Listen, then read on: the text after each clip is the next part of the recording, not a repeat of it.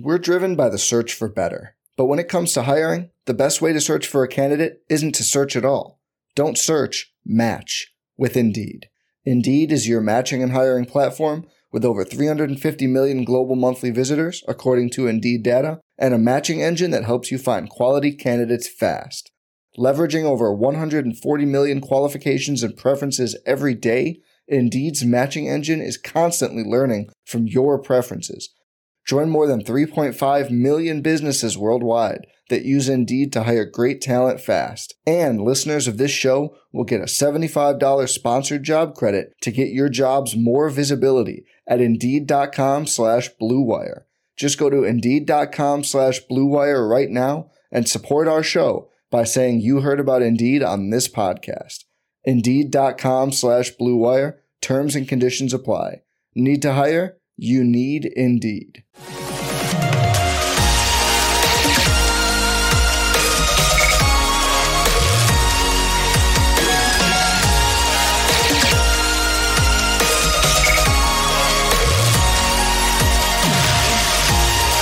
And away we go, episode 235 of the Al Galdi podcast. It is Monday, January 24th. 2022, and my friends, we have just had possibly, the greatest weekend of the NFL playoffs ever. I know that we are prone to hyperbole. I know that we can be prisoners of the moment. But seriously, as the great Vern Lundquist said at the 2005 Masters, in your life, have you ever seen an NFL playoff weekend like the one that we just had? In your life, have you seen anything like that? Yes, Vern, in your life, have you ever seen an NFL postseason round like the one that we all just witnessed? The divisional round of the 2022 NFL playoffs goes down as an all-timer. 4 games, each featured the game-winning score on the final play of the game. We had 3 walk-off field goals in regulation and a walk-off touchdown in overtime. We had 3 road teams winning. We had absolute insanity in the fourth quarters of the 2 Sunday games. We had possibly, the final game in the career of the greatest football player ever, in the career of the GOAT, Tom Brady. We had Matthew Stafford proving his worth as a franchise quarterback with major clutch throws to receiver Cooper Kupp to rally the Los Angeles Rams past Brady's Tampa Bay Buccaneers off the Rams blowing a 27-3 third quarter lead. Do you maybe now wish that the Washington football team had offered a bit more for Matthew Stafford last offseason? And then we had one of the greatest quarterback duels in NFL history between the Kansas City Chiefs, Patrick Mahomes, and the Buffalo Bills, Josh Allen. How do you not love what we all just saw as NFL fans? In your life, have you ever seen an NFL postseason round like that one? In your life, have you seen anything like that? Yes, thank you, Vern. And how, if you're a Washington football team fan like me, are you not insanely jealous of everything that we all just saw? Hello and welcome to a Monday installment of the Al Galdi podcast. We are here, we are together again, and we have a lot to talk about. Next segment, I'll give you my biggest takeaways from divisional round weekend from a Washington football team perspective, especially regarding the quarterbacks, with Washington being a franchise quarterback needy team, including, is Jimmy Garoppolo going to even be available this offseason off his San Francisco 49ers winning at the Green Bay Packers on Saturday night? And what about the losing quarterback in that game? What about Aaron Rodgers? Oh, I know, him wanting to leave Green Bay for Washington seems as far-fetched as anything in the history of things being far-fetched. But if you're Washington, do you not at least have to try? Do you not at least have to make the attempt to try to bring A-Rod to D.C.? Also, I will talk about an undeniable reality from the 2 Saturday games from divisional round weekend. That reality being special teams proving to be a big deal And in the case of the Packers, special teams were not so special. Additionally, we have a lot to get to regarding the rest of our Washington, D.C. sports weekend. I'll talk Capitals off a 3-2 overtime win over the Ottawa Senators at Capital One Arena on Saturday night, a game that featured the two best players in Caps history being the heroes, Alex Ovechkin and Nicklas Backstrom. I'll talk Wizards off a bad weekend for them, a 109-105 loss to the Toronto Raptors at Capital One Arena on Friday night, and a humiliating 116-87 loss to the Boston Celtics at Capital One Arena on Sunday. I think Jason Tatum just hit another three. I'll also talk college basketball. Maryland did win on Friday night. Terrapins beat number 17 Illinois at Xfinity Center in College Park. That was good to see. But Georgetown, Virginia, and Virginia Tech all lost on Saturday. And even with that Terps win, there is at least somewhat of an asterisk that goes by that victory, as Illinois was without its star center, Kofi Cockburn. I tell you, this is not a great season for college hoops in the area. The Terps, even with the win over Illinois, are just 2-6 in the Big Ten. The Hoyas are 0-5 in the Big East for the first time ever. The Cavaliers are struggling defensively, and the Hokies are just 2-5 in the ACC. Not good. You can tweet me. That is good. At Al Galdi. You can email me. That's also good. The Al Galdi Podcast at yahoo.com, including if you would like to become a sponsor of the Al Galdi Podcast, if you would like to reach thousands of listeners every day, if you would like supreme bang for your buck, hit us up. Let us know. You can email us. Again, the address is the Al Galdi Podcast at yahoo.com. Email from Luke Archer on two potential quarterback targets for the Washington football team this offseason, Jimmy Garoppolo and Aaron Rodgers, off Garoppolo's 49ers winning at Rodgers-Packers on Saturday night. Writes Luke, even though Garoppolo's stat line did look good in the divisional game, you can't really blame him. His receivers were guilty of many drops. The interception he threw was definitely his fault, though. It was not a good throw. If Washington couldn't get someone like Aaron Rodgers, Russell Wilson, or Deshaun Watson, I think Jimmy G could be an all-right option. Also, the fact that the Packers lost in the divisional round could raise the chance of Aaron Rodgers wanting to leave Green Bay.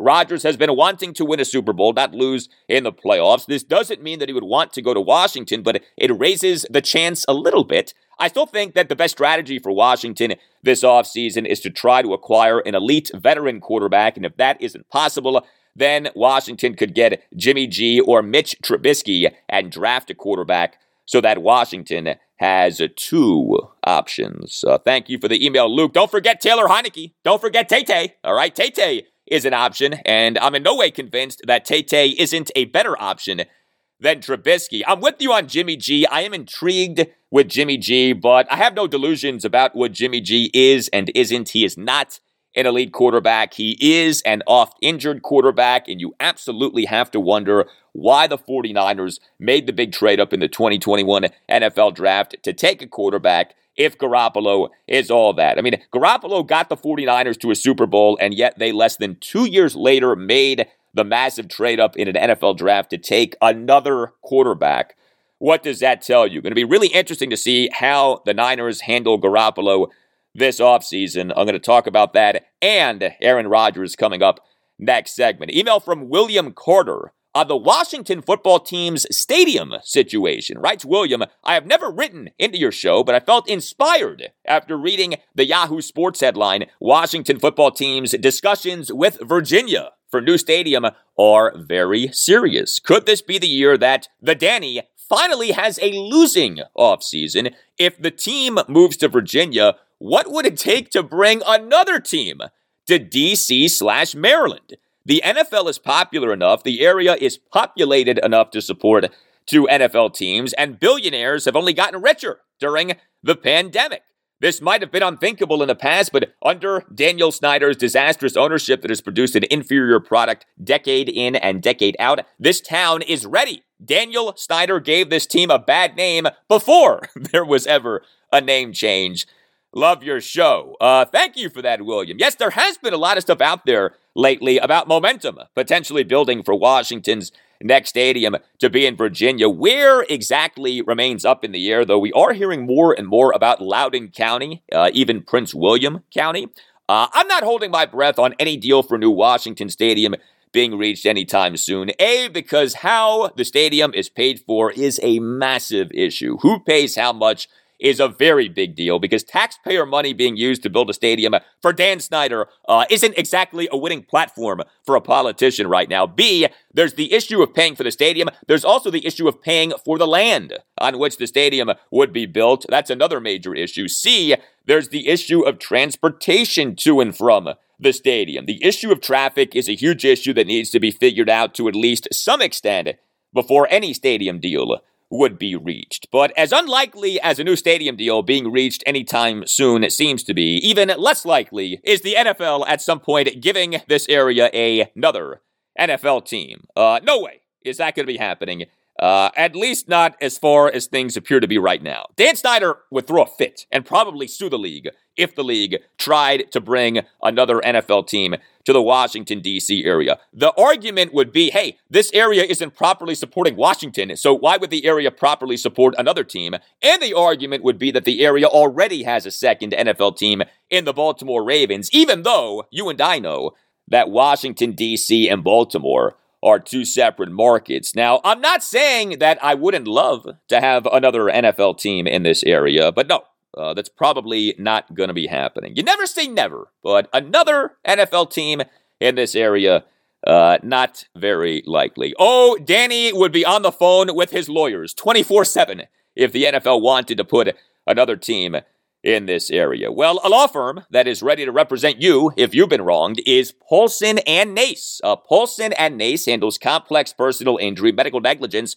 and wrongful death cases. As we like to say, if you have a case, contact Paulson and Nace. Paulson and Nace fights for the rights and futures of victims and their families throughout Washington, D.C. and West Virginia. Paulson and Nace has a skilled team of personal injury, birth injury, and medical malpractice trial attorneys that puts your best interests first. Paulson and Nace is a D.C.-based family law firm. The Naces are big Washington football team fans. Paulson and Nace has decades of experience trying cases to jury verdicts and fighting for those injured through no fault of their own. Paulson and Nace will stand up for you. Chris Nace is a past president of the D.C. Trial Lawyers. Matt Nace is a member of the board of the D.C. Trial Lawyers. The Naces are excellent at what they do. Paulson and Nace has recovered millions of dollars for the sick and injured. Look, when you are injured because of someone else's negligence, you may experience feelings of anger, anxiety, frustration. Choosing the right law firm to help you can be overwhelming. How do you know whom to trust? How do you know that you'll be protected? Where do you even start? It's simple, okay? Here's the clarity that you need. If you have a case, contact Paulson and Nace. If you feel as if you've been wronged, if you have a complex personal injury, medical negligence, or wrongful death case, or you think that you may have one but aren't sure, call Paulson and Nace and schedule a no-obligation appointment. Yes, you're obligated to nothing. You can call Paulson and Nace at 202-902-7611. That's 202-902-7611. When you call, make sure that you tell Paulson and Nace that Al Galdi sent you. Schedule your no-obligation appointment by calling 202-902-7611. Paulson and Nace, when tragedy happens, let their family take care of yours.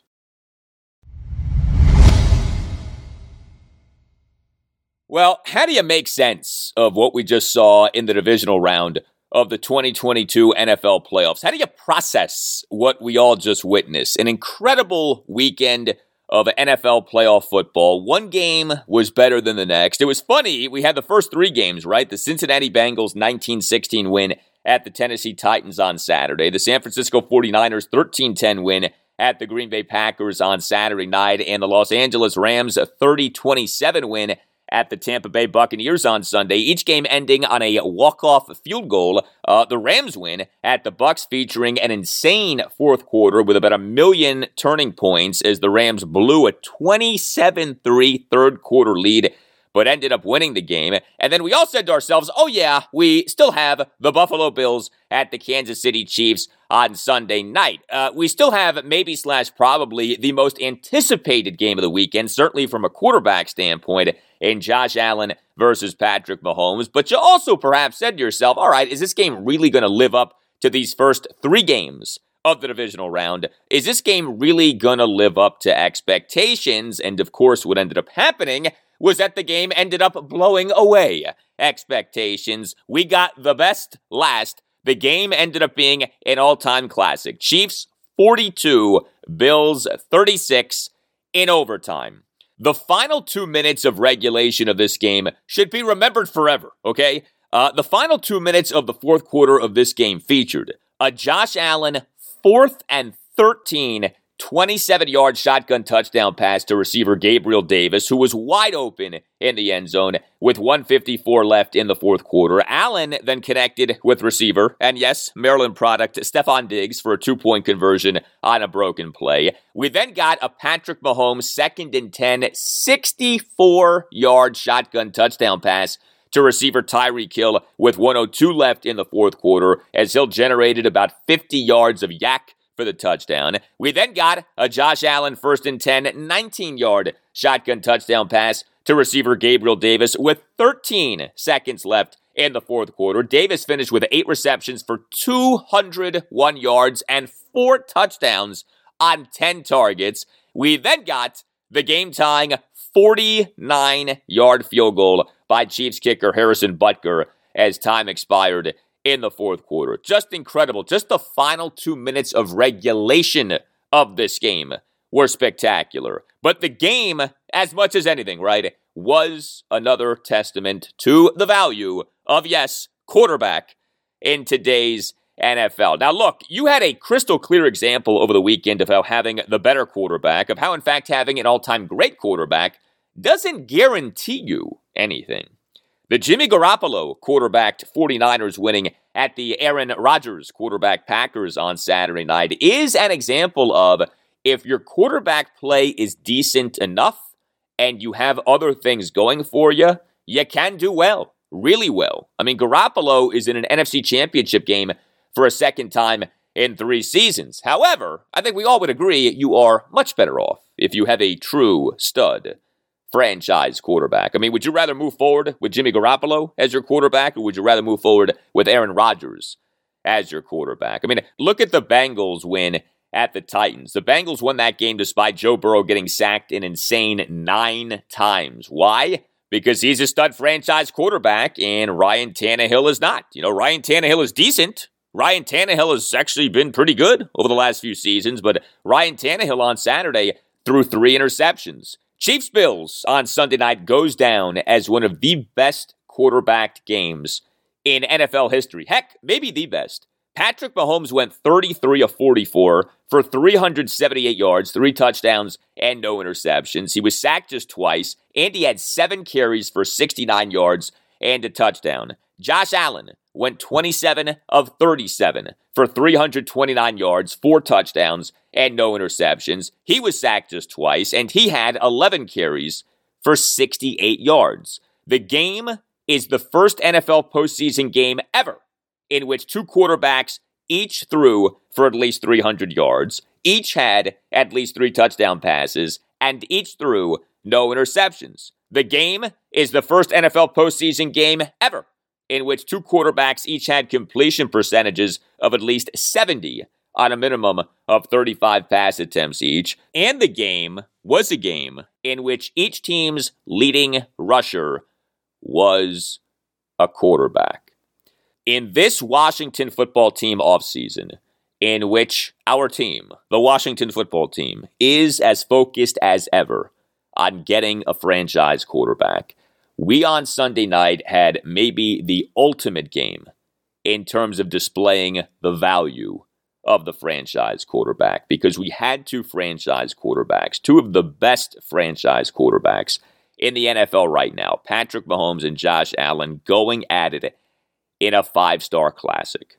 Now, in terms of Washington's search for a franchise quarterback, the 49ers win at the Packers on Saturday night was the game from the weekend with the most implications. First of all, you do now have to at least start to wonder about the availability of Jimmy Garoppolo this offseason. Now, I know that some of you want nothing to do with Garoppolo. You want Washington to have nothing to do with Jimmy G, and I hear you on that. And I have my concerns with Jimmy Garoppolo as well, and they are major concerns. Number 1, he has not been durable. Number 2, you have to ask why the 49ers made the big trade-up in the 2021 NFL Draft to take a quarterback who ended up being Trey Lance when the Niners already had Garoppolo. However, Garoppolo has had a very good 2021 season. Like, if you're being objective, Jimmy Garoppolo has had a very good 2021 season, and he now has the 49ers in an NFC Championship game for a second time in 3 seasons. He was far from great on Saturday night, no doubt. Jimmy Garoppolo is not a stud franchise quarterback, but to me, he is worth a look from Washington this offseason. Although, again, I'm not sure now if he'll even be available this offseason. It may be that the 49ers keep Garoppolo for the final season of his contract, at the very least, as Trey Lance insurance. But understand about Garoppolo, he was very good during the 2021 regular season. Jimmy Garoppolo finished the 2021 regular season number 1 among qualified NFL quarterbacks in yards per completion at 12.66. Number 2 among qualified NFL quarterbacks in yards per pass attempt at 8.64. Number 6 among qualified NFL quarterbacks in completion percentage at 68.3. Number 13 among qualified NFL quarterbacks in ESPN's total QBR. That's a really nice regular season, and it came despite Garoppolo knowing that his head coach, Kyle Shanahan, ultimately wanted someone else as the 49ers starting quarterback. And now this postseason, Garoppolo has quarterbacked the 49ers to 2 big road wins, 23-17 at the Dallas Cowboys in the wild card round, 13-10 at the Green Bay Packers in the divisional round. However, Garoppolo over these 2 games this postseason hasn't exactly set the world on fire, okay? I mean, Garoppolo over these 2 games has got a combined 27 of 44 for just 303 yards. That works out to just 6.89 yards per pass attempt. He has not thrown any touchdown passes this postseason. He has thrown 2 interceptions this postseason, to say nothing of plenty of other interceptable passes. Jimmy Garoppolo is not great, but he's not terrible. And I do wonder if he'll even be available this offseason now. You know, do we have to cross Jimmy Garoppolo off the list of potentially available veteran quarterbacks for our franchise quarterback-needy Washington football team this offseason? The 2022 season is set to be the final season of a 5-year, $137.5 million contract extension that Garoppolo signed with the 49ers in February 2018. His salary cap hit for the 2022 season is set to be $27 million. And then there is Aaron Rodgers. Look, do I think that there's a legitimate chance that Aaron Rodgers would want to come to Washington? No. I mean, you have 2 mega hurdles regarding a potential pursuit of Aaron Rodgers by Washington. A, he needs to want to leave the Packers. B, he needs to want to come to Washington. A is tricky enough. B may be impossible. However, I will say this. If the improbable, if not impossible, was going to happen, if Aaron Rodgers was going to leave Green Bay for Washington, that scenario would include what happened on Saturday night. And what happened on Saturday night was yet another postseason fail for Rodgers and the Packers. The Packers were the number 1 seed in the NFC for the 2022 NFL playoffs, and yet the Packers were 1 and done in the 2022 NFL playoffs. Green Bay losing at home to the 49ers, 13-10 in the divisional round on Saturday night. Yes, the game time temperature was a mere 14 degrees, and yes, there was some snow at Lambeau Field, but that point total of 10 points by the Packers, to me, totally unacceptable, given that the 49ers secondary was depleted. Okay, the Niners were without 2 key corners in Ambry Thomas and Diamador Lenore. Those guys were inactive for the game due to injury. And, you know, going back to the wild card round the previous weekend, I look at the Bills' 47-17 blowout of the New England Patriots, and I'm like, you know what? The Bills put on a passing game clinic in that game, despite the game time temperature having been just 7 degrees, and also despite the Patriots having had a really good pass defense this season. The Pats finished the 2021 regular season number 3 in the NFL in pass defense, Pro Football Outsiders DVOA metric, and yet the Bills in that game put up 47 points. Josh Allen in that game put up numbers that were nuclear, 21-25 for 308 yards, 5 touchdowns, and no interceptions. He took no sacks. He had 6 carries for 66 yards. So if the Bills could do that to the Pats in a game with a game-time temperature of just 7 degrees, why couldn't the Packers have done better than 10 points against the 49ers this past Saturday night? Game-time temperature was warmer at 14 degrees. You had Aaron Rodgers. You were facing a 49ers team with a depleted secondary. So to me, this was a real fail by the Packers on Saturday night. And look, Aaron Rodgers was a part of that. But this Packers home loss to the 49ers in the divisional round over the weekend does mark yet another failure for the Packers in a postseason in the Aaron Rodgers era, period. You know, the Packers won the Super Bowl for the 2010 season, but that remains the only Super Bowl appearance for the Packers in the Aaron Rodgers era. Aaron Rodgers became the Packers franchise quarterback beginning with the 2008 season.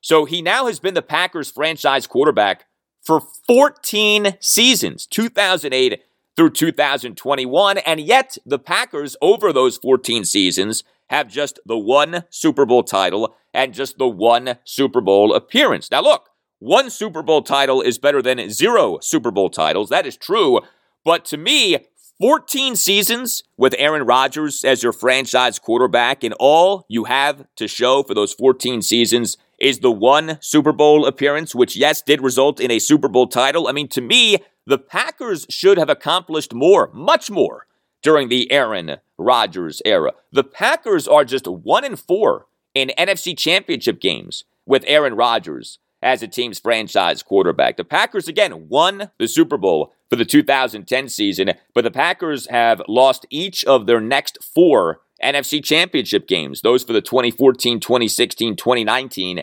and 2020 seasons. I mean, this to me is not unlike what went down with the New Orleans Saints with Drew Brees. The Saints had Brees as their franchise quarterback over 15 seasons, 2006 through 2020, with the same head coach too, in Sean Payton, for all of those seasons, and yet the Saints won just one Super Bowl. That, for the 2009 season, made it to just that one Super Bowl and went 0-2 in 2 other NFC Championship games, those for the 2006 and 2018 seasons. Now again, one Super Bowl title is better than 0 Super Bowl titles, but again, to me, the Saints with Brees, like the Packers with Rodgers, should have done more. And maybe the Packers will do more with Rodgers. We'll see. We all know, though, about the drama between Rodgers and the Packers. The drama started, at least publicly, after the Packers' postseason fail last postseason, that 31-26 home loss to the Tampa Bay Buccaneers in the NFC Championship game. Rodgers, after that game, very cryptically said, quote, "The Packers have a lot of guys' futures that are uncertain, myself included. That's what's sad about it most, getting this far. Obviously, it's going to be an end at some point, whether we make it past this one or not, but just the uncertainty's tough and finality of it all." End quote. Very cryptic comments. You know, people are like, wait a second, what is he talking about? His future's uncertain. Well, we've had a whole lot come up between Rodgers and the Packers over the last year. We don't need to rehash everything. But to me, an interesting note from the weekend was this. Aaron Rodgers, during his post-game press conference on Saturday night, at least to me, did not sound like someone who is dead set on leaving the Packers. To me, he sounded much better than he sounded after the Packers' postseason loss last postseason. Here was Rodgers on Saturday night on where his future stands. Take a listen. I mean, I did not think we'd be talking about this after this game, but right. You know, I'm going to take some time and have conversations with the folks around here, and then take some time away and make a decision, obviously before free agency or anything kind of gets going on that front. But, you know, it's fresh right now. It's you know, a little shocking for sure. Definitely haven't, you know, was hoping to have, you know, a nice week after the NFC Championship to enjoy the lead up and then start contemplating some things. So I haven't even let the moment really sink in yet. All right, so Aaron Rodgers on Saturday night certainly didn't commit to staying with the Packers, but he also sounded like someone who is more than open to staying with the Packers. You know, Aaron Rodgers is high maintenance, okay? Nothing is easy with him, but his best chance at another Super Bowl title would seem to be with the Packers. However, if you're Washington, and there's any chance that you can get Rodgers, you have to try. And this actually is where the old Dan Snyder, the Dan Snyder of the 2000s, the free-spending, recklessly acquiring veterans Dan Snyder, the Deion Sanders signing Dan Snyder, the Bruce Smith signing Dan Snyder, the Albert Hainsworth signing Dan Snyder, could actually be of service to Washington. Not that Aaron Rodgers is set to be a free agent this offseason. He isn't. He's under contract through the 2023 season. But if there is a way to communicate to Rodgers how he can name his price, name his circumstance, and Washington will match those things, Danny Boy needs to go back to being OG Dan Snyder and put the full court press on here. You know, get to communicating these things to Aaron Rodgers in some way. Remember, too, we have the Cal connection. Ron Rivera went to Cal. Aaron Rodgers went to Cal. Washington does have a very good offensive line.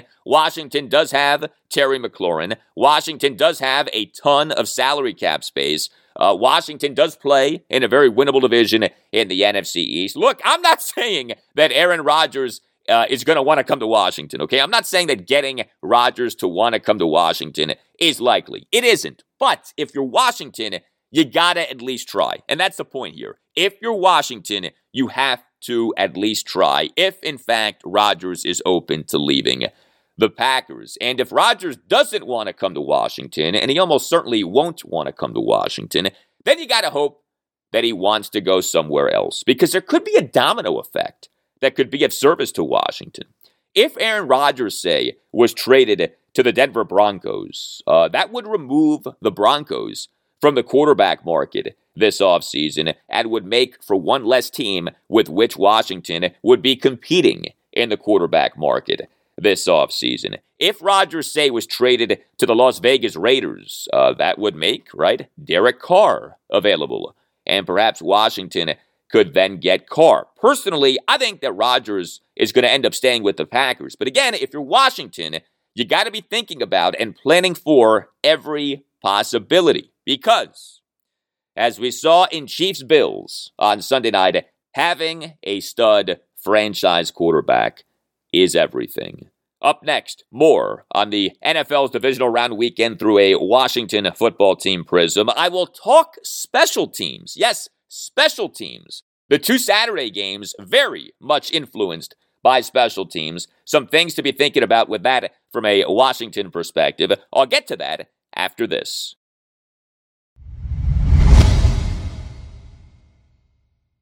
All right, guys, I want to tell you about something special, a great, easy, and affordable way to have your meals HelloFresh. With HelloFresh, you get farm-fresh, pre-portioned ingredients and seasonal recipes delivered right to your doorstep. Skip trips to the grocery store and count on HelloFresh to make home cooking easy, fun, and affordable. This is why HomeFresh is America's #1 meal kit, and HelloFresh is offering something very special to listeners of the Al Galdi podcast. More on that shortly. But if you want to eat healthy, or at least eat healthier, you want to eat food that tastes great, and you don't have the time to be making trips to buy food and coming up with complicated recipes, try HelloFresh. HelloFresh delivers pre-portioned ingredients right to your door, including farm fresh produce that arrives within a week, so you get convenience without skimping on quality. HelloFresh offers 50 menu and market items to choose from every week, including veggie, calorie-smart, family-friendly, and gourmet options, providing plenty of variety. HelloFresh offers flexibility with which you can customize your order. I customized my order by going with a HelloFresh box that was heavy on meat. I wanted that protein, brother. Yes, you can indulge with HelloFresh as well. You can satisfy your sweet tooth with desserts like Dunkaroos cookie dough and Vanilla Delight cheesecake. And HelloFresh will save you money. A HelloFresh meal on average is 72% cheaper than a restaurant meal of the same quality, and you can save on average over $65 a month by ordering HelloFresh instead of grocery shopping. So here's what you do. Go to HelloFresh.com/Galdi16 and use the code Galdi16 for up to 16 free meals and 3 free gifts. Yes, free food, free gifts. Again, that's HelloFresh.com/Galdi16 and use the code Galdi16 for up to 16 free meals and 3 free gifts. HelloFresh, America's #1 meal kit. We're driven by the search for better. But when it comes to hiring, the best way to search for a candidate isn't to search at all. Don't search, match with Indeed. Indeed is your matching and hiring platform with over 350 million global monthly visitors, according to Indeed data, and a matching engine that helps you find quality candidates fast. Leveraging over 140 million qualifications and preferences every day, Indeed's matching engine is constantly learning from your preferences. Join more than 3.5 million businesses worldwide that use Indeed to hire great talent fast. And listeners of this show will get a $75 sponsored job credit to get your jobs more visibility at Indeed.com/Blue Wire. Just go to Indeed.com/Blue Wire right now and support our show by saying you heard about Indeed on this podcast. Indeed.com/Blue Wire. Terms and conditions apply. Need to hire? You need Indeed. Without the ones like you, who work tirelessly to keep things running, everything would suddenly stop. Hospitals, factories, schools, and power plants, they all depend on you. No matter the weather, emergency, or time of day, you're the ones who get it done. At Grainger, we're here for you with professional-grade industrial supplies. Count on real-time product availability and fast delivery. Call, click Grainger.com, or just stop by. Grainger, for the ones who get it done.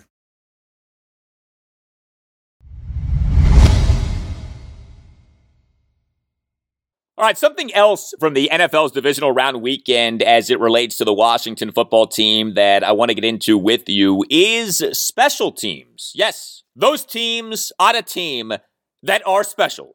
You can always email me, the Al Galdi podcast at yahoo.com. Email from Ken, how important are special teams? The NFL playoffs so far seem to establish special teams as really special. Best regards, and love your podcast. Well, thank you for that, Ken. Well, the 2 Saturday games from Divisional Round weekend certainly were notable from a special teams standpoint. First of all, the Green Bay Packers special teams disaster in the Divisional Round. The Packers, right, the #1 seed in the NFC for the 2022 NFL playoffs, losing at home to the San Francisco 49ers 13-10 in the Divisional Round on Saturday night. Points, of course, were at a premium for this game, for which the game time temperature was just 14 degrees and there was some snow. And what ultimately loomed larger than maybe anything was just how bad the Packers were on special teams in the game. A 39-yard field goal attempt by Packers kicker Mason Crosby was blocked on the final snap of the first half. A fourth-quarter punt by Packers punter Corey Bojorquez was blocked and returned 6 yards for a touchdown. The ensuing extra point tied the game at 10. And the Packers had just 10 men on the field for 49ers kicker Robbie Gould's game-winning 45-yard field goal as time expired in the fourth quarter. That field goal, by the way, concluded the first day in NFL postseason history with multiple game-winning field goals as time expired in regulation, and ended up being part of the first postseason round in NFL history with 4 games, each featuring a game-winning score on the final play. But Packers special teams on Saturday night were atrocious, although if you have followed the Packers this season, you weren't necessarily surprised that Packers special teams on Saturday night were atrocious. The Packers for the 2021 regular season were dead last in the NFL in overall special teams DVOA for Football Outsiders. Yes, no team was worse in the NFL during the 2021 regular season than the Packers in terms of overall special teams efficiency. In case you're curious, Washington for the 2021 regular season, it was number 12 in the NFL in overall special teams DVOA. I mean, to me, it's too simplistic to say that special teams cost the Packers the game. on Saturday night. The Packers' lackluster offense cost the Packers the game on Saturday night more than special teams did, but special teams certainly were a major factor in the Packers losing that game on Saturday night. I've talked about this before. Special teams are not a third of an NFL game, contrary to what some people say, okay? Special teams are more like a sixth of an NFL game. Like, over the course of a season, only about a sixth of a team snaps are special team snaps, okay? So this whole thing of, like, special teams are a third of an NFL game, they're not, all right? I mean, that's just fake news. It's something that people have said for years. It's not true. Special teams are more like a sixth of an NFL game, not a third. And it's interesting. You can look at any team, and you'll find this to be the case. Like, take Washington. Washington in the 2021 regular season had a total of 1,127 offensive snaps, 1,107 defensive snaps, and 438 special team snaps. So special team snaps for Washington in the 2021 regular season made up 16.39% of Washington's overall snaps. Washington for the 2021 regular season totaled 2,672 snaps. 438 of the 2,672 snaps were special team snaps. Again, 16.39%. Again, special teams are about a sixth of an NFL game, not a third. That said, special teams do matter. Like, just because something isn't as prevalent as some people like to make it out to be doesn't mean that that thing doesn't matter. And special teams do matter, and they very much mattered to the Packers on Saturday night. Also from Saturday, Evan McPherson. How about this guy? Evan McPherson. He is cocky, but he is clutch. So Evan McPherson, he is the rookie kicker for the Cincinnati Bengals. The Bengals took McPherson in the 5th round of the 2021 NFL Draft out of Florida. Now, taking a kicker or any special team specialist is a big no-no in NFL drafts, let alone spending a 5th round pick on a special team specialist. I mean, a 5th round pick is not a nothing pick. I am not a fan of taking special team specialists in NFL drafts. To me, you find these guys on the waiver wire. You find these guys as free agents. I still am not a fan of Washington having spent a 6th round pick in the 2021 NFL Draft on a long snapper, on the Cheeseman, Cameron Cheeseman of Michigan. Remember, Washington, in fact, traded for that pick. Washington on day 3 of the 2021 NFL Draft, this past May 1st, traded a 2022 5th round pick to the Philadelphia Eagles for one of their 2021 6th round picks and one of the Eagles' 2021 7th round picks. Washington, with the team's 6th round pick in the 2021 draft, acquired via trade with the Eagles, took Michigan long snapper Cameron Cheeseman. I'm still not a fan of that. To me, you don't spend even a 6th round pick on something like a long snapper. You find a long snapper off the waiver wire as a free agent. These guys can be found pretty much anywhere. That said, okay, if you do need to make an argument for especially taking a kicker in an NFL draft, Evan McPherson certainly can serve as evidence for your case. Evan McPherson, over 16 games in the 2021 regular season, went 9 of 11 on field goals of at least 50 yards, 13 of 13 on field goals between 20 and 39 yards, and 46 of 48 on extra points. Now, he did go just 6 of 9 on field goals between 40 and 49 yards, but McPherson's 9 made field goals of at least 50 yards in the 2021 regular season were number 1 in the NFL. Yeah, no NFL kicker in the 2021 regular season made as many field goals of at least 50 yards as McPherson did. And over the first 2 rounds of this NFL postseason, Evan McPherson has been tremendous. McPherson in the Bengals' 26-19 win over the Las Vegas Raiders in the wildcard round on January 15th went 4-4 on field goals. Now, they, for the most part, were gimmies, but still, the field goals were field goals of 31, 30, 43, and 28 yards. And McPherson in the Bengals' 19-16 win at the Tennessee Titans in the divisional round on Saturday went 4-4 on field goals, and 3 of the 4 certainly were not gimme field goals. The 4 field goals that McPherson made in the win at the Titans on Saturday were field goals of 38, 45, 54, and 52 yards. And the 52-yard field goal came as time expired in the fourth quarter to give the Bengals their first ever road playoff win. The Bengals had been 0-7 in road playoff games in franchise history. By the way, this was Bengals quarterback Joe Burrow during his postgame press conference on Saturday evening on Evan McPherson shortly before his game-winning field goal. Take a listen to this. Oh, that guy's unbelievable. He said, so he was talking to Brandon as he was going out to kick. He gave a little warm-up swing, and he said, looks like we're going to the AFC Championship right before he went out there to kick it. And when you have a kicker, I mean, we knew exactly what we had as soon as he walked into the building in camp, and we just saw how he carried himself. You know exactly how a kicker is going to perform when, obviously, everyone at this level can kick through the uprights. But it's how you handle yourself in the locker room that shows us that you have the confidence to go out there and make a kick like this and perform the way he did in a game like this. And we knew exactly what kind of guy we had in camp. Yeah, it's not bragging if you back it up, and Evan McPherson has backed it up. No, you should not at all be in the habit of even considering spending draft picks on special team specialists. And no, I do not want Washington spending a draft pick on a kicker in the 2022 NFL Draft. If for no other reason, by the way, than that Washington, it feels like anyway, has found itself a kicker in Joey Sly, right? I mean, Washington had a very tumultuous 2021 season at the kicker position, but if there was a positive as the season went on for Washington, it was that the team did seem to finally have itself a kicker in Joey Sly, who ended up being quite good for Washington. But it is hard to argue against the Bengals having spent a 2021 fifth-round pick on Evan McPherson. He has been good, and he has been clutch.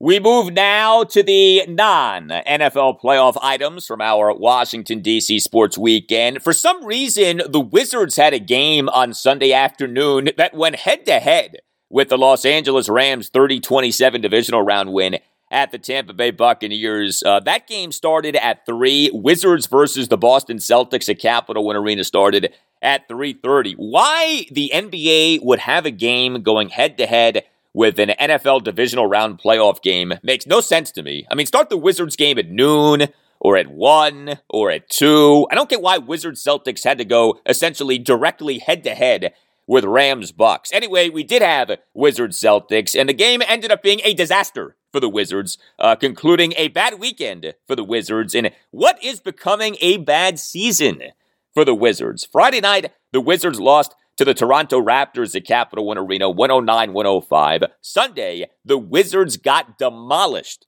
by the Celtics at Capital One Arena, 116-87.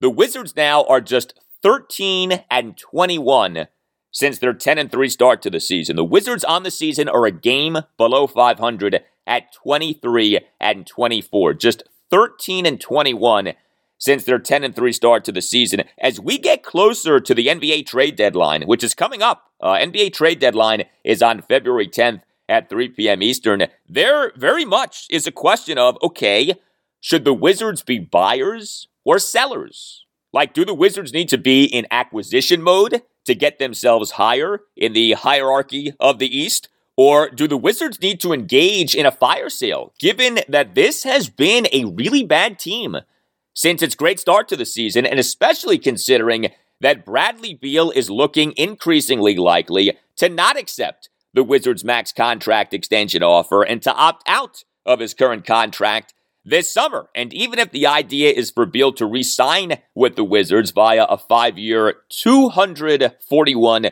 million max contract, you tell me, as a Wizards fan, are you psyched to be giving Bradley Beal a 5-year, $241 million deal given the season that he's having? Because I'll raise my hand and say that I'm not psyched to be giving Bradley Beal a 5-year, $241 million contract. So let's look at these Wizards games from over the weekend. The 109-105 loss to the Raptors at Capital One Arena on Friday night. Kyle Kuzma did not play due to neck spasms. The Wizards also were down to their third-string head coach for a third consecutive game, as the usual head coach, Wes Unseld Jr., for a fourth consecutive game, did not serve as Wizards head coach due to him being in the NBA's health and safety protocols. Assistant coach Pat Delaney, who had served as acting head coach for the Wizards in a 115-110 loss to the Portland Trailblazers at Capital One Arena on January 15th, was out for a third consecutive game due to him being in the NBA's health and safety protocols. And so assistant coach Joseph Blair served as acting head coach for the Wizards for a third consecutive game. The Wizards in this loss to the Raptors at Capital One Arena on Friday night blew a 13-point second quarter lead. The Wizards went from leading in the second quarter 40-27 to then allowing the Raptors to go on a 68-37 run that put the Wizards down by 18 points early in the fourth quarter at 95-77. Now, the Wizards did rally. The Wizards went on a 25-7 fourth quarter run to tie the game at 102 on a Montrezl Harrell dunk with 1:10 left in the fourth quarter off a lengthy pass from Spencer Dinwiddie to electrify the Capital One Arena crowd. Capital One Arena came alive big time in that fourth quarter on Friday night, but the Wizards then allowed the Raptors to end the game on a 7-3 run, and this 7-3 run included some ugly moments for the Wizards. So the 7-3 run included a Fred VanVleet 26-foot right-wing contested three for a 105-102 Raptors lead with 59.9 seconds left in the fourth quarter. The 7-3 run included an OG Anunoby offensive rebound in the paint and putback layup while surrounded by multiple Wizards for a 107-102 Raptors lead with 20.4 seconds left in the fourth quarter. And this 7-3 run included a killer Bradley Beal step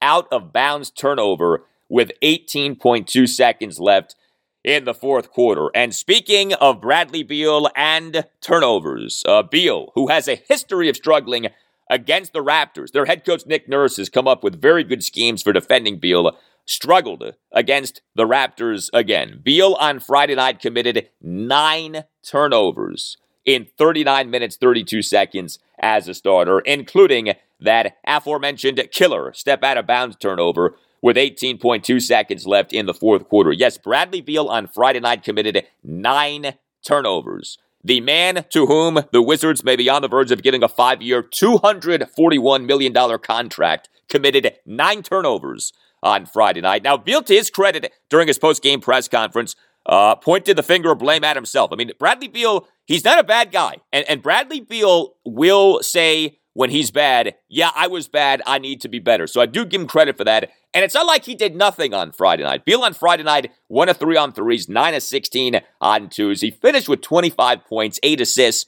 and 5 rebounds. So he did do some good things for the Wizards on Friday night. I do want to make that clear. But geez, 9 turnovers for Beal on Friday night. Then came the 116-87 loss to the Celtics at Capital One Arena on Sunday. And this was an embarrassment, okay? This was amateur hour for the Wizards. Kyle Kuzma was back from his 1-game absence caused by neck spasms. Wes Unseld Jr. was back from his 4-game absence that was caused by him being in the NBA's health and safety protocols, but the game was an absolute disaster for the Wizards. The Wizards never held a lead in the game. The Wizards' 29-point margin of defeat, their largest margin of defeat so far this season.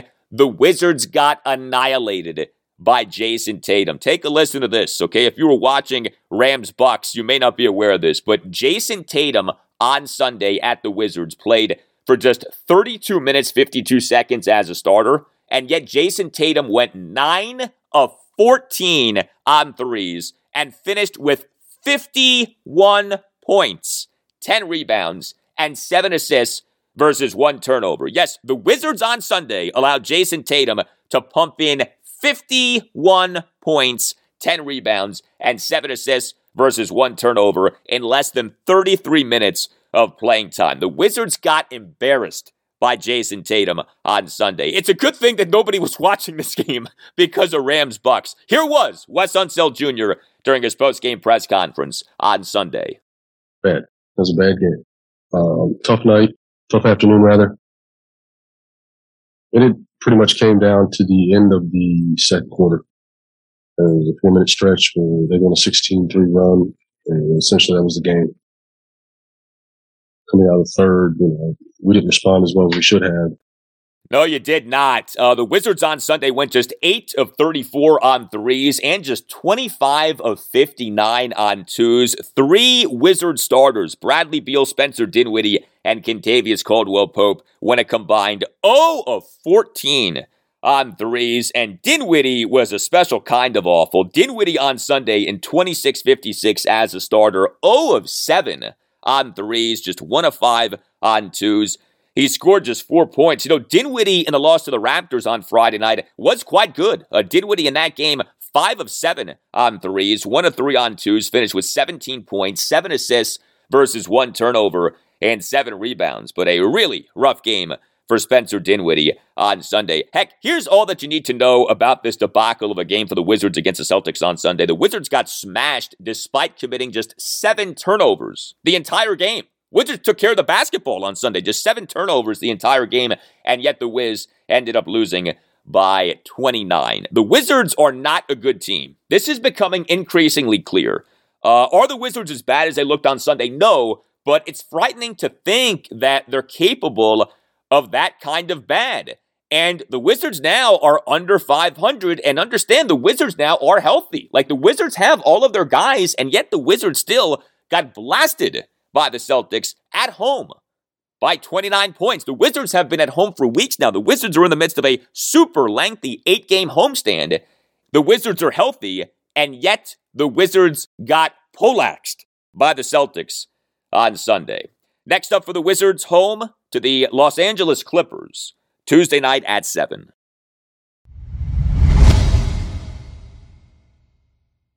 All right, time now to talk Capitals. They will play on Monday night, home to the Vegas Golden Knights at 7. The Golden Knights lead the Pacific Division at 50 points. Vegas hasn't played since last Thursday night when the Golden Knights beat the Montreal Canadiens 4-3 in overtime. But also coming off an overtime win are our Caps. They improved to 23-10-9 with a 3-2 overtime win over the Ottawa Senators at Capital One Arena on Saturday night. Caps now at 55 points on the season. It's funny, the Caps had been 0-7 in overtime games this season, but the Caps now have won each of their last 2 overtime games. Caps had a 4-3 overtime win over the Winnipeg Jets at Capital One Arena last Tuesday night. Now, this latest Caps overtime win came over a Senators team that isn't very good. That is true, but this latest Caps overtime win also came despite the Caps continuing to be without a number of key players. The Caps on Saturday night were without 3 of their top defensemen, heck, arguably the team's top 3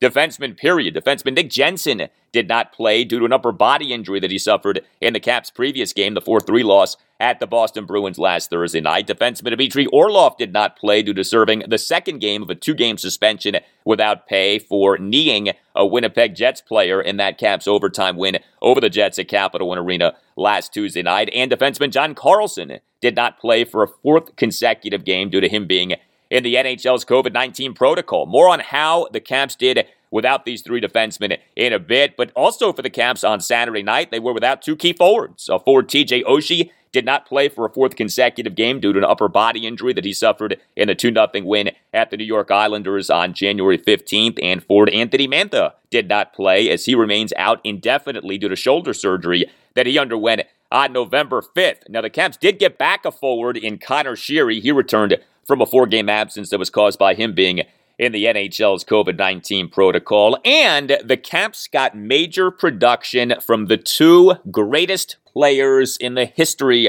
of the franchise. Talking, of course, about Alex Ovechkin and Nicklas Backstrom. First of all, Ovechkin. His Hart Trophy caliber season continues. The Caps in this game on Saturday night overcame a 2-0 third-period deficit thanks to 2 third-period even-strength goals by Alex Ovechkin. Ovechkin finished the game with 2 goals, a game-high 12 shot attempts, a game-best plus-minus rating of +3, and 4 hits. Ovechkin's first goal was an even-strength goal, 1:39 into the third period, came on a rebound snapshot from the low slot off a sharp angle shot by defenseman Trevor Van Riemsdyk. Ovechkin's second goal was an even-strength goal, 9:43 into the third period, came on another snapshot from the low slot, this time off a great pass by Nicklas Backstrom from not far from the left corner. Ovechkin, through games on Saturday, was tied for number 1 in the NHL this season with 29 goals and was tied for number 1 in the NHL this season in points at 58. And Ovechkin's 2 goals on Saturday night gave him 759 career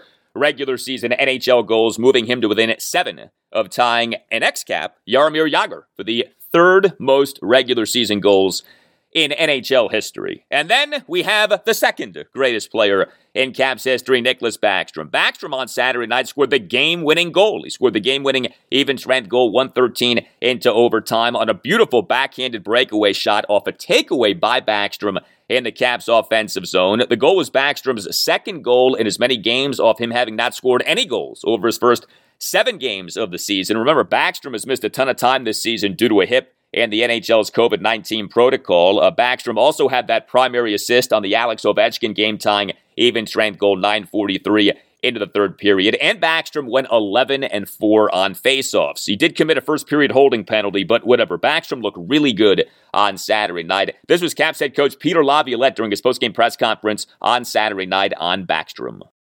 Well, I think everybody knows what he brings to the table and what he brings to the lineup, but it's really nice to see him, have a big moment like that after a long, 5 months, 4 or 5 months where, it's a lot of days where you're trying to get back to where you want to be.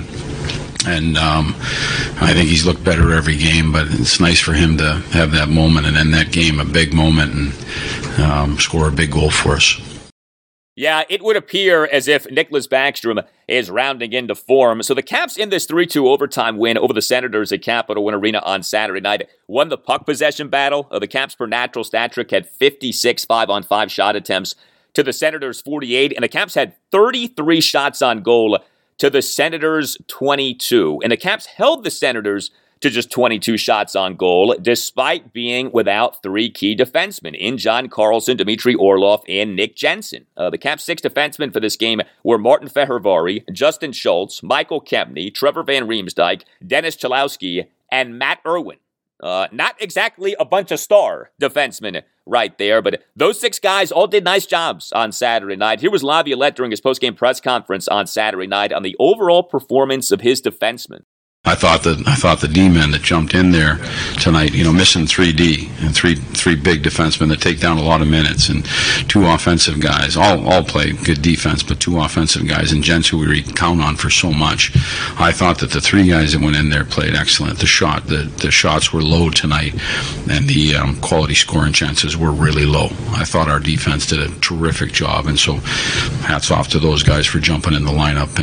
Yeah, no doubt. What you saw from Caps defensemen on Saturday night was yet another instance this Caps season of guys emerging, guys stepping up, if you will, in the absences of other players. This has been a real theme for the Caps this season. They've done well despite missing so many guys due to injury and COVID-19 protocol. And here we are, and the Caps continue to find ways to win, and the Caps again found a way to win on Saturday night. Vitek Vanacek on Saturday night was the Caps starting goaltender for a 3rd consecutive game. He stopped 20 of the 22 shots on goal that he faced. Vitek per natural stat trick stopped 5 of the 6 high danger shots on goal that he faced, stopped all 5 of the medium danger shots on goal that he faced, and stopped 8 of the 9 low danger shots on goal that he faced. One more thing on the Caps. So they won this game on Saturday night off a 4-3 loss at the Bruins last Thursday night.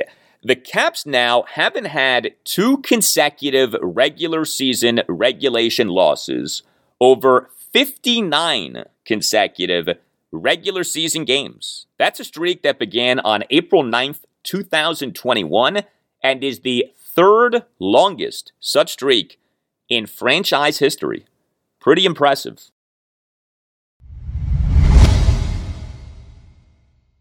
All right, let's talk some college basketball right now before we call it a show. Big win for Maryland on Friday night, but losses for Georgetown, Virginia, and Virginia Tech on Saturday. Maryland improved to 10-9 overall and 2-6 in the Big Ten with an 81-65 win over number 17 Illinois at Xfinity Center in College Park on Friday night. The Terrapins in the second half trailed by 6 points at 48-42, but then ended the game on a 39-17 run. Now, before we go any further, we must acknowledge this. Illinois was without its best player and really one of the best players in the country, certainly among the best big men in the country, in the 7-foot-tall, 285-pound Jamaican behemoth Kofi Cockburn. He did not play in this game. due to being in concussion protocol. Kofi Cockburn is a monster. He in the Terps' first game against Illinois this season, a 76-64 loss at Illinois on January 6th, destroyed the Terps. Cockburn in that game in just 28 minutes as a starter, 9-12 from the field, all twos, finished with 23 points and 18 rebounds, including 7 offensive boards. So, yes, it's nice that the Terps won on Friday night. Beggars cannot be choosers, and the Terps this season are beggars when it comes to winning games in the Big Ten, but the circumstances of this game matter a lot. No Kofi Cockburn for Illinois was a big deal. I mean, consider this. The Terps in the game went 4 of 11 on threes, 24 of 42 on twos, ended up outscoring Illinois in the paint 40-16. Ain't no way that the Terps would have outscored Illinois in the paint 40-16 had Kofi Cockburn been playing. But the Terps did do things well in this game. The Terps held Illinois to just 11 of 35 on threes. Now, the Terps allowed Alfonso Plummer to go 5 of 11 on threes, but the Terps held the rest of Illinois to just 6 of 24 on threes. The Terps did a good job of getting to the free throw line and of defending without fouling. Terps went 21 of 25 on free throws. Illinois went 8 of 10 on free throws. As for Maryland's lineup, so Terps interim head coach Danny Manning was back to starting the Rhode Island transfer. Point guard Fats Russell and Takeem Hart off, having had them come off the bench in the Terps' previous game, which was that 83-64 loss at Michigan last Tuesday night. But Manning, for this win over Illinois, had Dante Scott come off the bench, and Dante Scott ended up being great. Scott went 1 of 2 on threes, 8 of 10 on twos, 6 of 7 on free throws. He finished with 25 points and 6 rebounds in 34 minutes of playing time. What has become clear about Danny Manning is that he is into sending messages with his starting lineups. Friday night's game marked a third consecutive game in which Manning had at least one usual starter come off the bench. This was Manning during his postgame press conference on Friday night on having Dante Scott come off the bench on Friday night. Well, just across the board, it's our job as a staff to challenge our guys to not only do well off the court as well as on the court. And it's just we want you to do better. We expect better across the board in a lot of different areas from a lot of different guys. And you've seen different lineup changes, and that's been the thought process from everybody, just challenging everyone to give us a little bit more. And Dante responded and gave us a really, really good game today.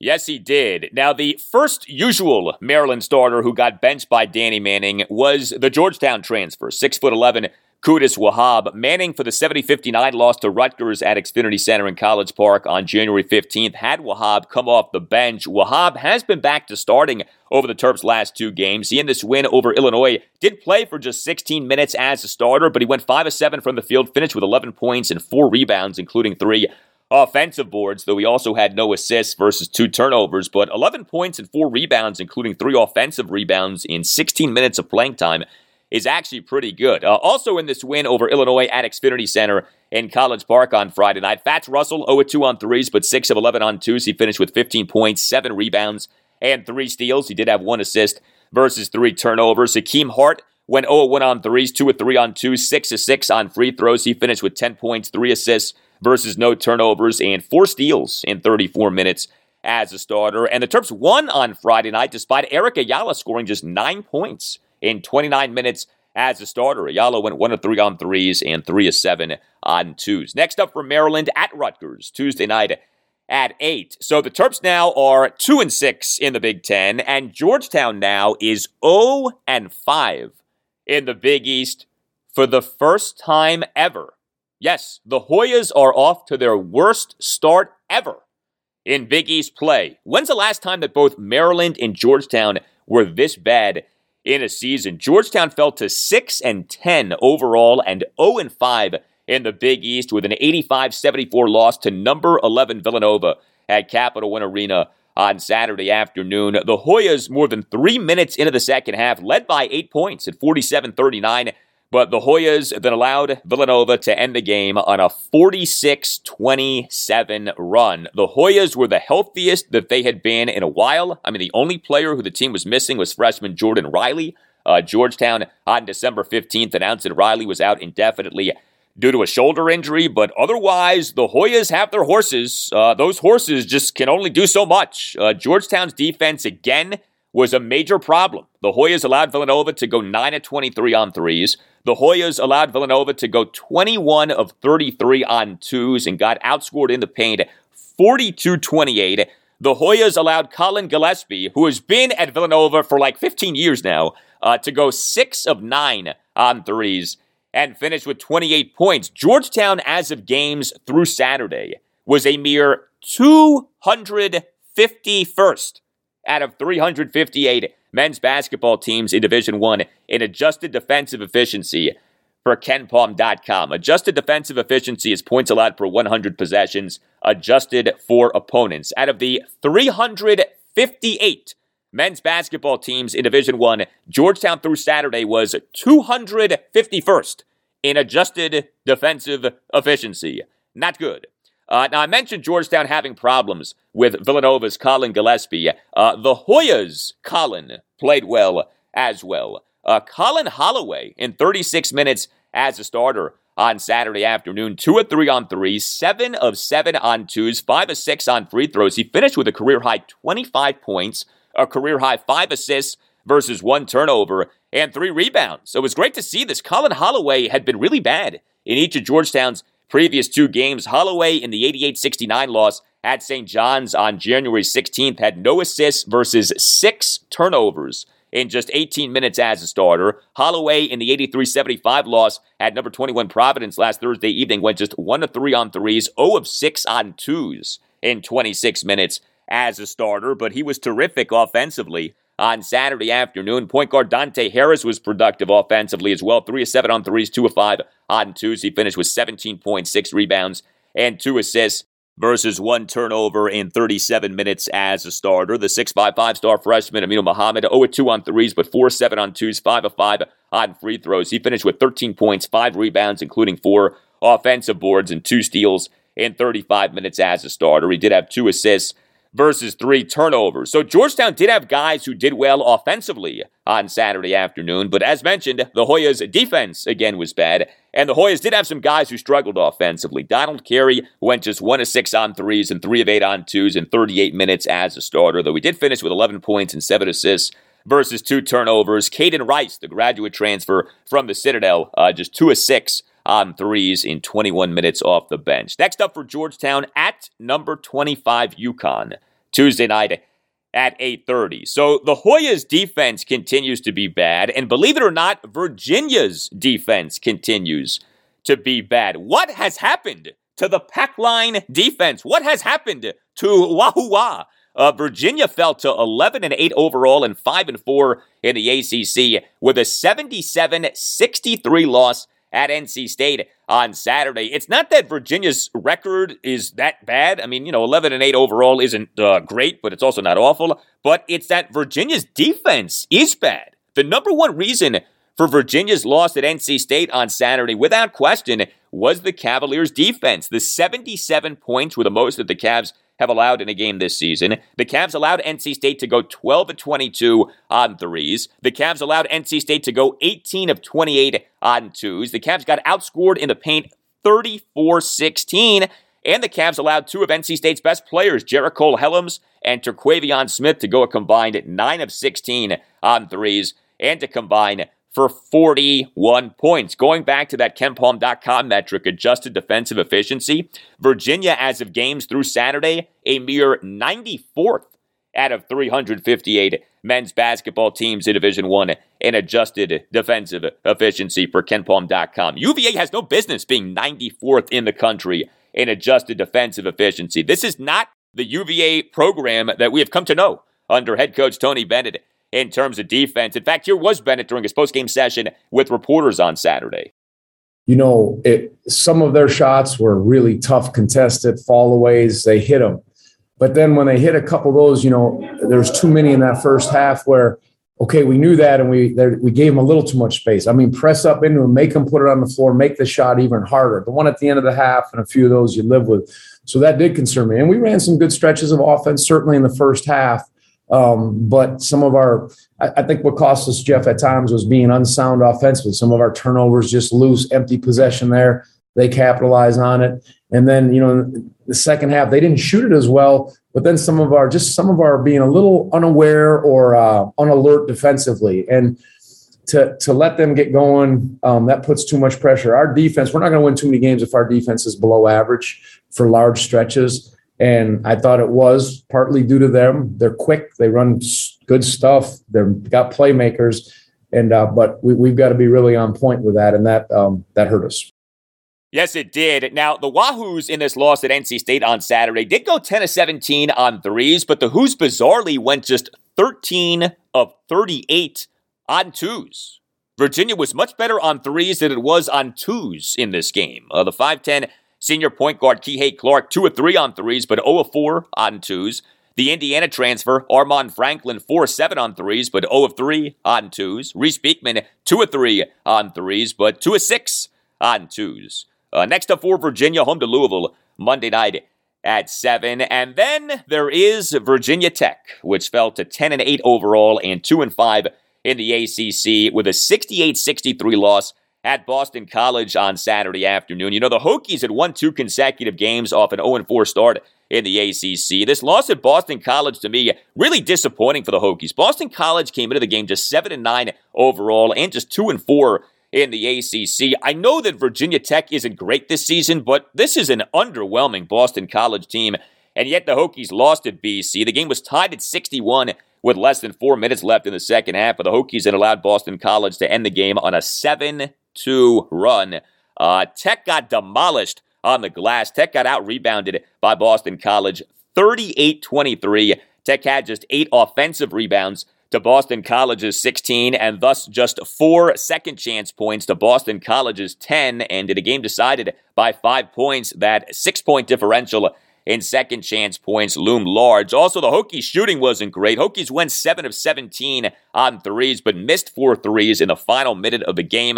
The Hokies went to 16 of 36 on twos. Hokies did hold Boston College to just 4-12 on threes and 21 of 40 on twos. 2 standouts for Tech were Keve Aluma and Hunter Couture. Keve Aluma went 1 of 2 on threes, 6 of 12 on twos, 6 of 6 on free throws, finished with 21 points, 8 rebounds, including 3 offensive boards and 3 assists, versus 1 turnover in 32 minutes as a starter. Hunter Couture, 4 of 5 on threes, 1 of 3 on twos. He finished with 14 points in 37 minutes as a starter. But the Hokies, like Maryland and Georgetown, just not doing very well so far this season. And now comes a busy week for Virginia Tech at North Carolina, Monday night at 8, home to Miami, Wednesday night at 7, and then at Florida State Saturday afternoon at 3. The Hokies are in the midst of playing 4 games in 8 days.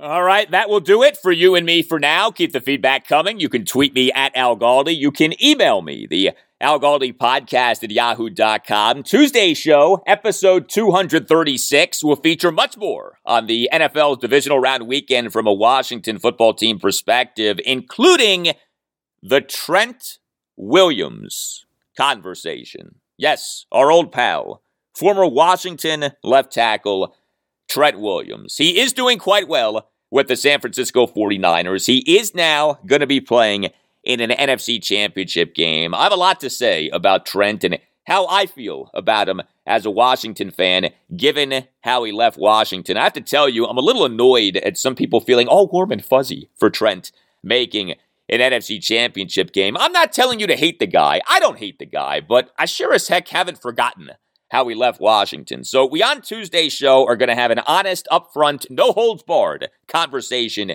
about Trent Williams. Also on Tuesday's show, a post-game games on Monday night for the Capitals, Virginia, and Virginia Tech. The Caps will host the Vegas Golden Knights Monday night at 7. Virginia will host Louisville Monday night at 7. And Virginia Tech will be at North Carolina Monday night at 8. Have a great rest of your Monday, and I'll talk to you on Tuesday.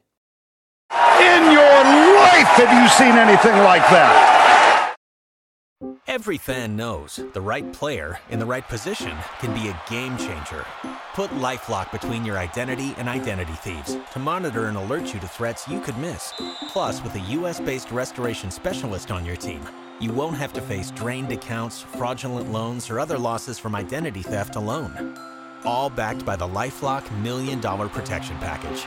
Change the game on identity theft. Save up to 25% your first year at LifeLock.com/aware.